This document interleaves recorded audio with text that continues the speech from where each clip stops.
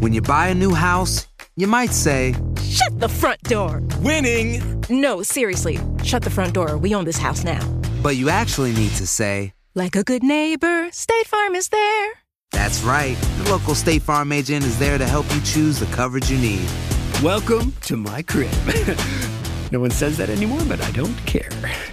So just remember, like a good neighbor, State Farm is there. State Farm, Bloomington, Illinois. When something happens to your car, you might say,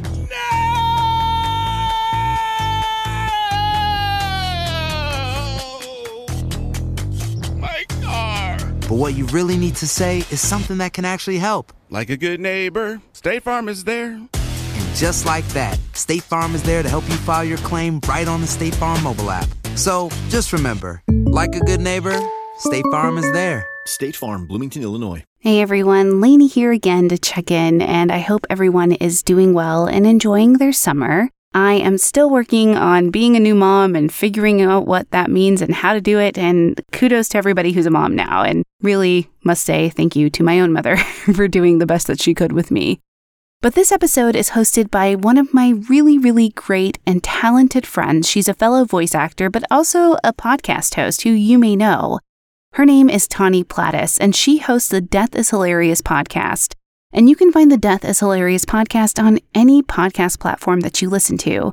You can also follow her on Instagram and Twitter at ThatDeathPod, and on TikTok at Tawny Platis. I promise that you will find her content hilarious. She does an incredible job of working through the grief that she feels from losing her husband, the love of her life and soulmate, by using humor and helping others see that sometimes maybe death is hilarious, but not in the way that you think. Okay, here's Tawny. Explicit content is found in this episode, so listener discretion is advised. Welcome back to the True Crime Fan Club podcast. I'm your host, Tawny, of the Death is Hilarious podcast.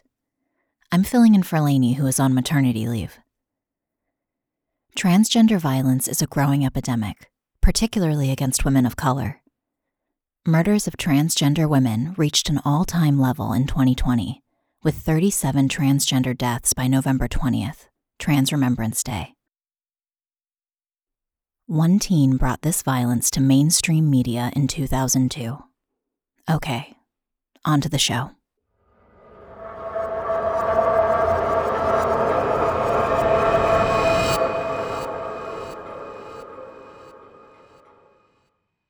On October 3rd, 2002, Gwen Araujo left her home in Newark, California, headed to a house party. She was wearing a denim miniskirt and top, along with flip-flops, but carried a pair of pants to put on in case she got drunk. The pretty 17-year-old already knew better than most the dangers that came from being drunk around rowdy teens, and went prepared to parties. Gwen wasn't an ordinary teenage girl. She was actually transgender, and still had male genitals. Gwen knew having a pair of pants to change into once she got drunk would help conceal her birth sex. Unfortunately, this time, it didn't work. Nicole Brown said the gathering was peaceful and lazy, with clouds of smoke hanging around the room, as the group drank and smoked cigarettes. In attendance, aside from Gwen, were Nicole, her boyfriend Paul Merrill, his brother Jose Merrill, Michael Magnuson, and Jaron Chase Neighbors. They were all gathered at the Merrill residence. This group knew Gwen as Lita, the other name she chose to go by at times, but we're going to stick to Gwen. Nicole told reporters that a few weeks before, she and Gwen had gotten into a fight at another party. Nicole had started urging Gwen to do a striptease in front of the guys, and Gwen became annoyed. The two started fighting, as girls do, pulling hair until it escalated to exchanging blows. Nicole said she had never lost a fight with another girl, but Gwen landed a blow that made them question if she was female. Although Nicole and Gwen made up after the fight, on October 3rd, suspicion continued concerning Gwen and her sexual identity. The night began friendly enough, with a couple of runs to 7-Eleven for more beer and cigarettes. On one beer run, Gwen told Nicole she had crushes on Michael and Jaron both. Michael and Jaron were at a club with Jose Merrill and a man Nicole knew only as Jason. All 4 men showed up at the house after midnight. Nicole said she and Paul were going to bed around 3:30 a.m. when she heard loud voices and walked in on the man confronting Gwen in the kitchen. One of the men asked Gwen, "Are you a man? Are you a man?" Nicole said she called out, "Why don't one of you guys find out?" Michael and Gwen went to the bathroom, and while they were gone, the others told Nicole some of them had sex with Gwen. After a half hour, Michael and Gwen were still in the bathroom, so Nicole went in. Gwen, who appeared to be very drunk, was sitting on the sink and would not answer Nicole's questions. Nicole decided to see for herself and opened Gwen's legs. Nicole screamed, "It's a man! Oh my God!" According to Nicole, Jose started crying and stayed close to the bathroom. Michael, Jaron, and Jason went outside to smoke. Nicole began pleading with Jose to let Gwen go and let everything end peacefully. She told Gwen, "You better run as fast as you can." Gwen left the bathroom, but returned a few minutes later, followed by Michael, Jason, and Jaron. Jaron had prevented her from leaving the house. Michael wrestled Gwen to the ground, at which point Nicole and Paul left the house. Nicole said she knew the men were too angry for her to be able to stop anything. She said, "I know Paul and Jose. I know they wouldn't do anything, but I didn't know those other guys that well. I was scared." Paul was on probation and did not want to get into any trouble. Jason later told police that Gwen was beaten. Then Jose and Michael took Gwen to the garage, where they strangled her with a rope.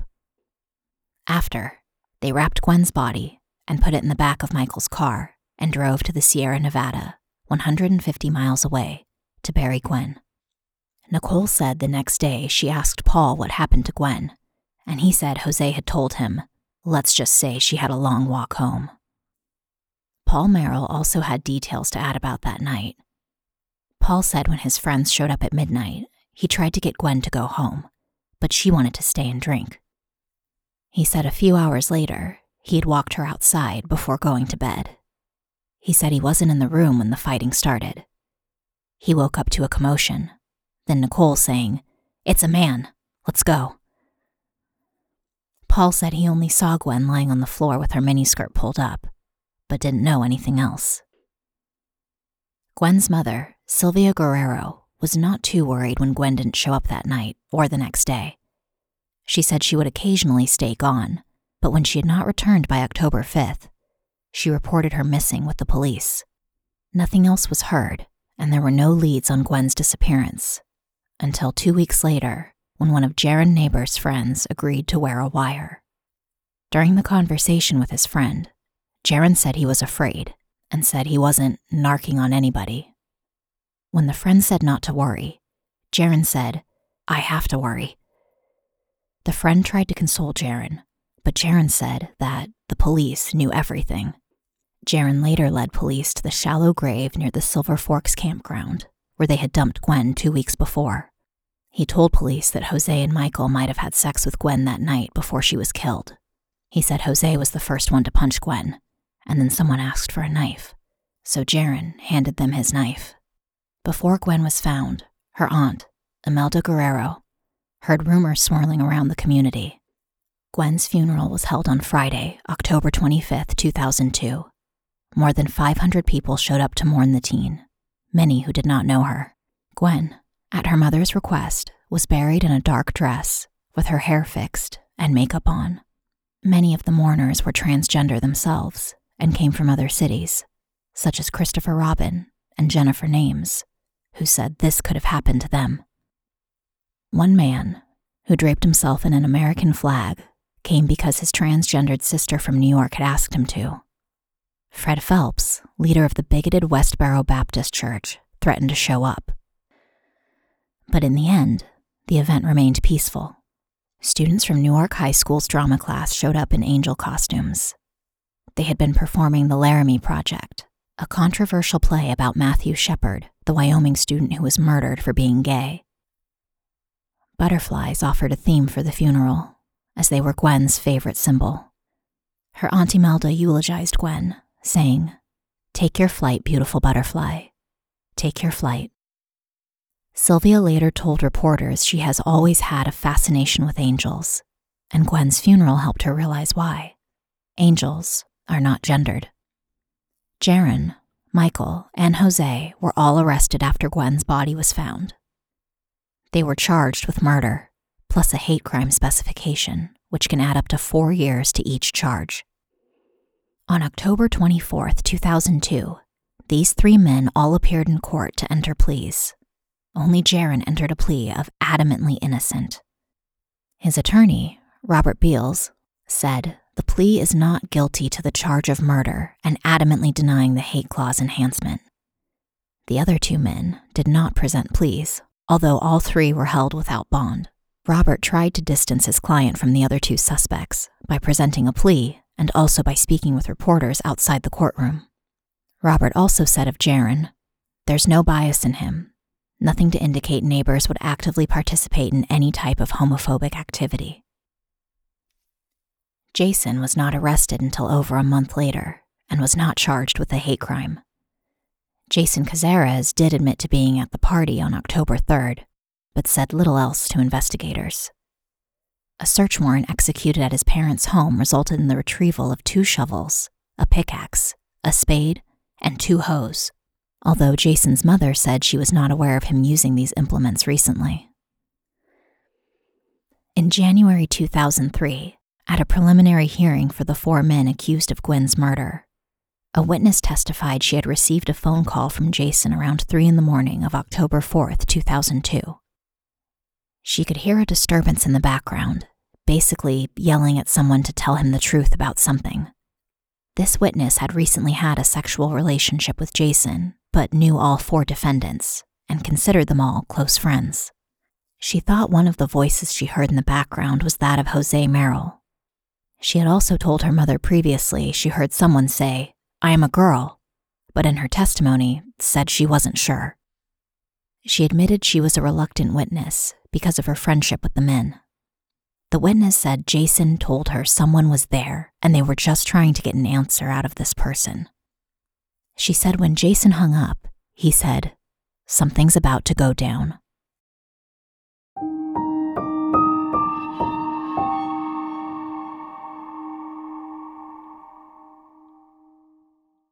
This podcast is sponsored by BetterHelp Online Therapy.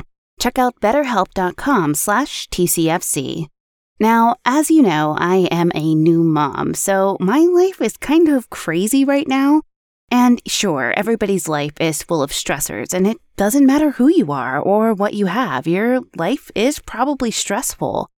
But I'm learning to navigate how to deal with any type of postpartum blues that I may be having, and BetterHelp has honestly really helped me.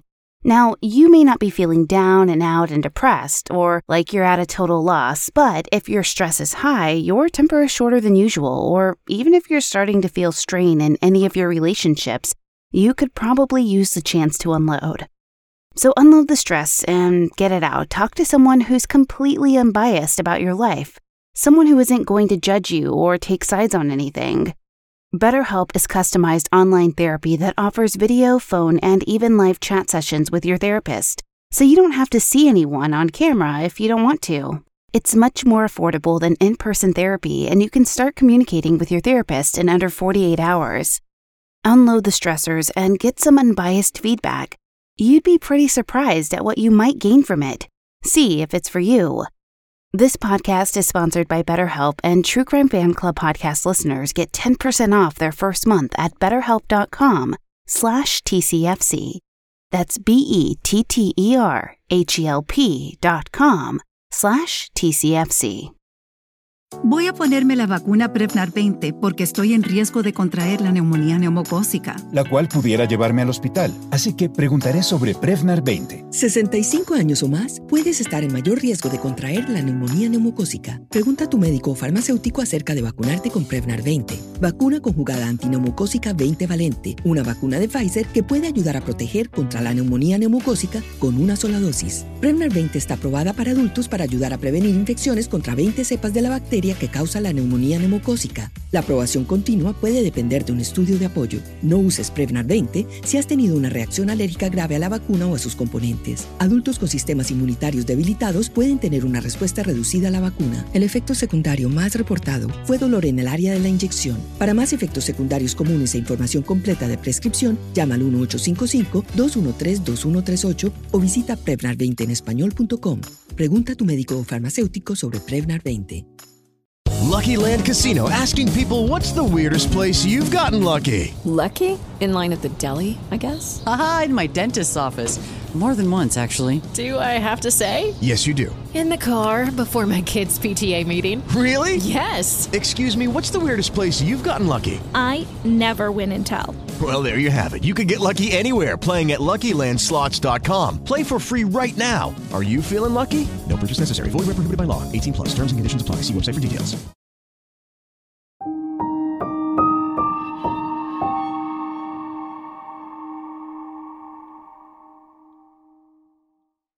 In March 2003, a judge ruled that Michael, Jason, and Jose would all be bound over for trial. Jaron had pleaded guilty to voluntary manslaughter after agreeing to testify against his friends. The trial for the other three did not begin until March 15, 2004, with Jaron Neighbors being the star witness for the prosecution.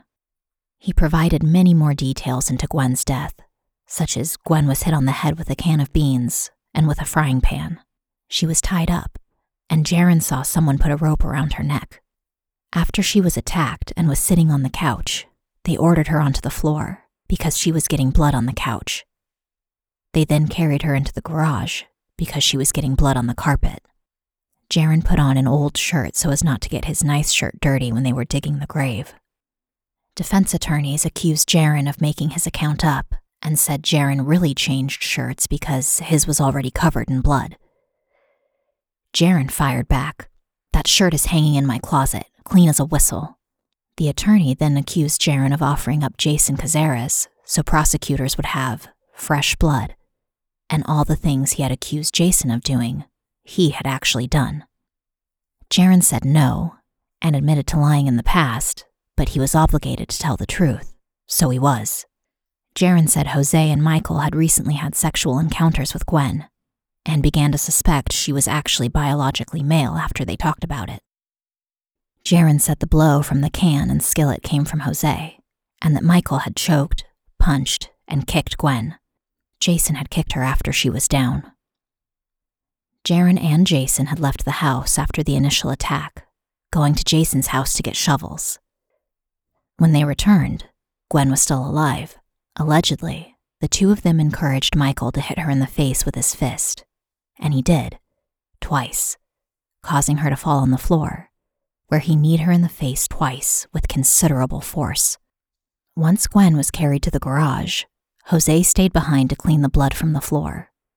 Then, they put her into the truck and drove until they found an area off a dirt road, where they stopped and began digging a shallow grave.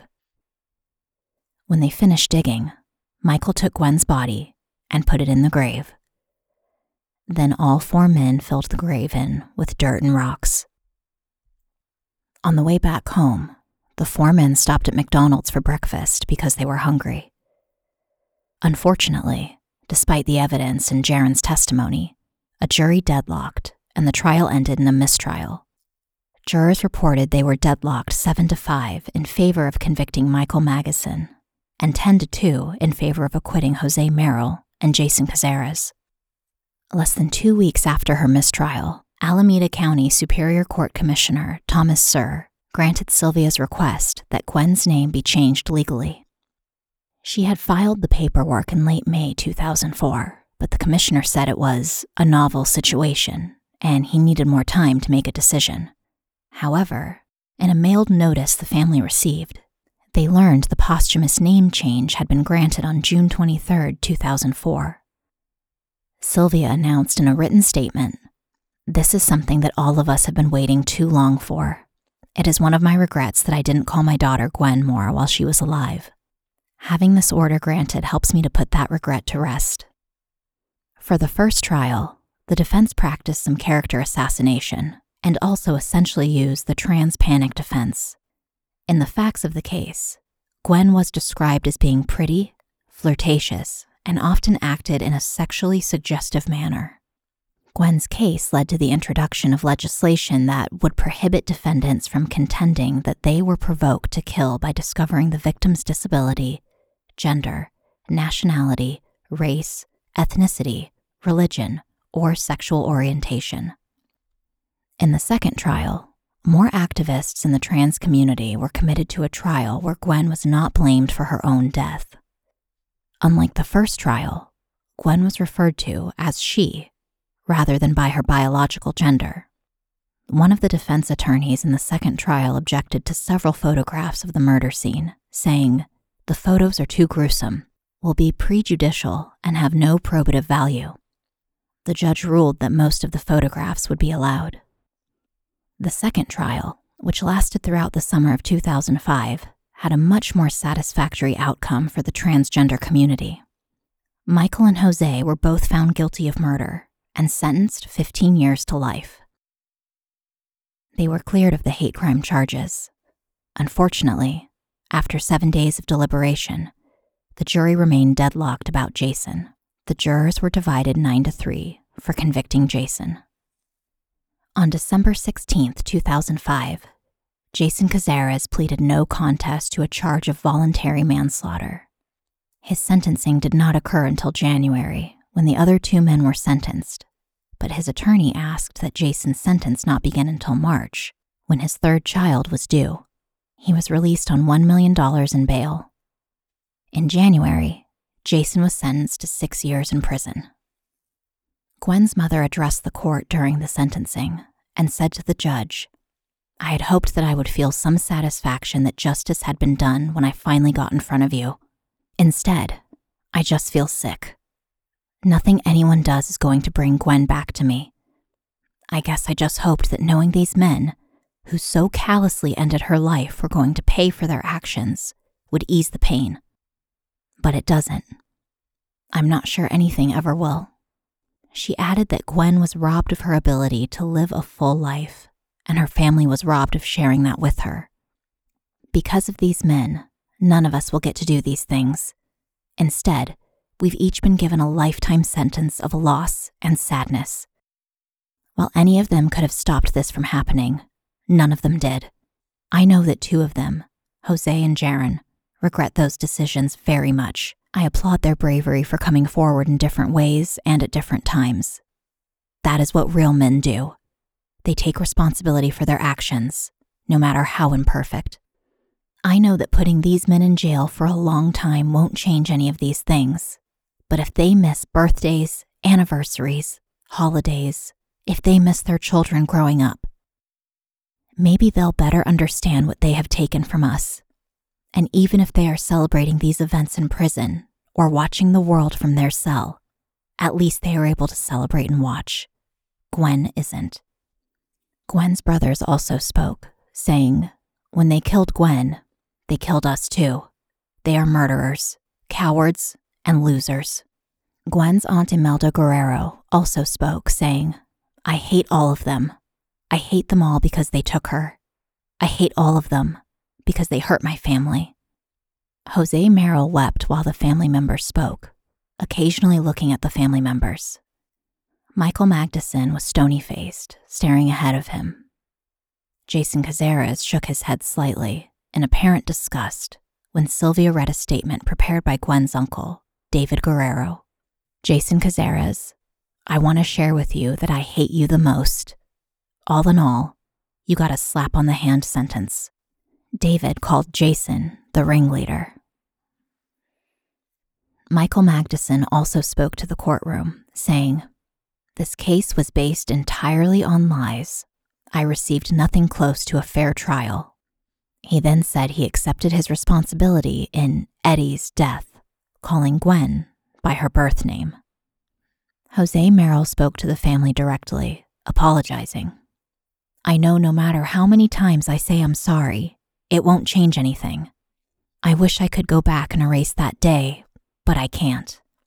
None of us would be here if I hadn't become so deeply saddened that night." He also said he did not kill Gwen. In October 2016, Jose and Michael went before the parole board. On October 14, 2016, Jose was granted parole. Michael Magnuson declared to the parole board he was not ready for release. Sylvia Guerrero had fought Michael's parole, but had actually asked for Jose's parole. Jose was remorseful and had a good record in prison. Michael, however, had a poor prison record. Sylvia said she felt like Jason and Michael were the ringleaders and did not feel as if Jose should have been charged with a lesser charge. She also said some of the other partygoers should have been charged, since they could have helped Gwen, but did not. Gwen was a beautiful teenager and a young lady. Her mother had always known something set Gwen apart from others. Even though Gwen played Little League and went fishing as a child with the boys, there was always something a little different about her. Unfortunately, other people sensed this too, and Gwen was tormented as early as first grade. Other students teased her, called her names, and even threw rocks at her. Her mother found out and began driving her to and from school. As a teenager, Gwen tried to get a job, but couldn't because her legal name and identity did not match. The July before her death, Gwen was stabbed in an alley. Her mother picked her up, and a police report was filed. The Newark police said they knew Gwen had a problem with alcohol. Sylvia never read the police reports and wants everyone to know she accepted Gwen. She tried to call her Gwen in public, but sometimes a lifetime habit is hard to stop. Gwen's mother sometimes lapsed into male pronouns, but said she preferred the use of feminine pronouns, out of respect for Gwen. On their last night together, Sylvia had picked up hair dye because Gwen wanted them to do each other's hair. She was a little put out when she arrived home with the dye, and Gwen said she was going to a party. Gwen modeled for her mother, showing off the blue jean miniskirt she had borrowed from a friend. Sylvia wasn't comfortable with the skirt, something mothers of teenage girls everywhere can empathize with. But Sylvia had a deeper concern, that the skirt would not conceal Gwen's biological identity. So to appease her mother, Gwen took along a pair of pants. When she was found, Gwen still had the miniskirt on that she had been so proud to show her mother. Sylvia also said Gwen felt feminine and never felt masculine. I never understood what she felt. She came out 3 years ago and was still confused. She said she and Gwen had long talks about sexual identity, which were rarely easy conversations. She admired Gwen for having the guts to dress as a girl, especially in this town. Unfortunately, Gwen's murder was the downfall of her mother's life. Sylvia had once been a legal assistant at a San Jose law firm where she was employed when Gwen was murdered. Sadly, she developed PTSD and memory problems after Gwen's murder, and she became a liability. She was not able to return to the law firm and has since become homeless. A movie about the murder was made by Lifetime, A Girl Like Me, the Gwen Araujo story. Sylvia still receives emails after the movie airs. She says Gwen did not die in vain. Because of Gwen, people tell her they are free to be who they are. At an early hearing for the first 3 suspects, Sylvia read a statement. I loved my child beyond words. I gave my child life, and I simply cannot understand how anyone else thought they had the right to take the life which I gave. I want justice, because this should never have happened, and I never want it to happen to any other child or any other family. Okay, fan club members, as I conclude this episode, my one question to you is, how will you sleep tonight? Thank you for listening. If you enjoyed this episode, please leave a positive review and rating on Apple Podcast or your podcast player of choice. It really does help.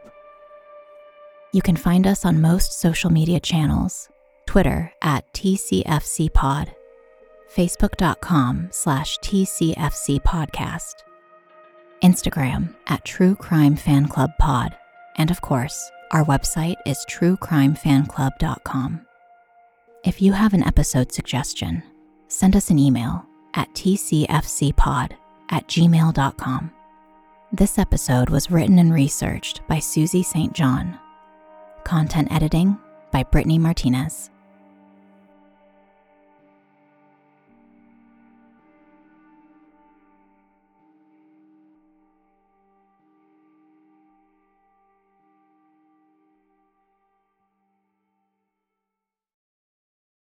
Hello, it is Ryan, and I was on a flight the other day playing one of my favorite social spin slot games on ChumbaCasino.com. I looked over at the person sitting next to me, and you know what they were doing? They were also playing Chumba Casino. Coincidence? I think not. Everybody's loving having fun with it. Chumba Casino is home to hundreds of casino-style games that you can play for free anytime, anywhere, even at 30,000 feet. So sign up now at ChumbaCasino.com to claim your free welcome bonus. That's ChumbaCasino.com and live the Chumba life. No purchase necessary. VGW. Void where prohibited by law. See terms and conditions. 18+. Lucky Land Casino, asking people, what's the weirdest place you've gotten lucky? Lucky? In line at the deli, I guess? Aha, in my dentist's office. More than once, actually. Do I have to say? Yes, you do. In the car before my kids' PTA meeting. Really? Yes. Excuse me, what's the weirdest place you've gotten lucky? I never win and tell. Well, there you have it. You can get lucky anywhere, playing at LuckyLandSlots.com. Play for free right now. Are you feeling lucky? No purchase necessary. Void where prohibited by law. 18+. Terms and conditions apply. See website for details.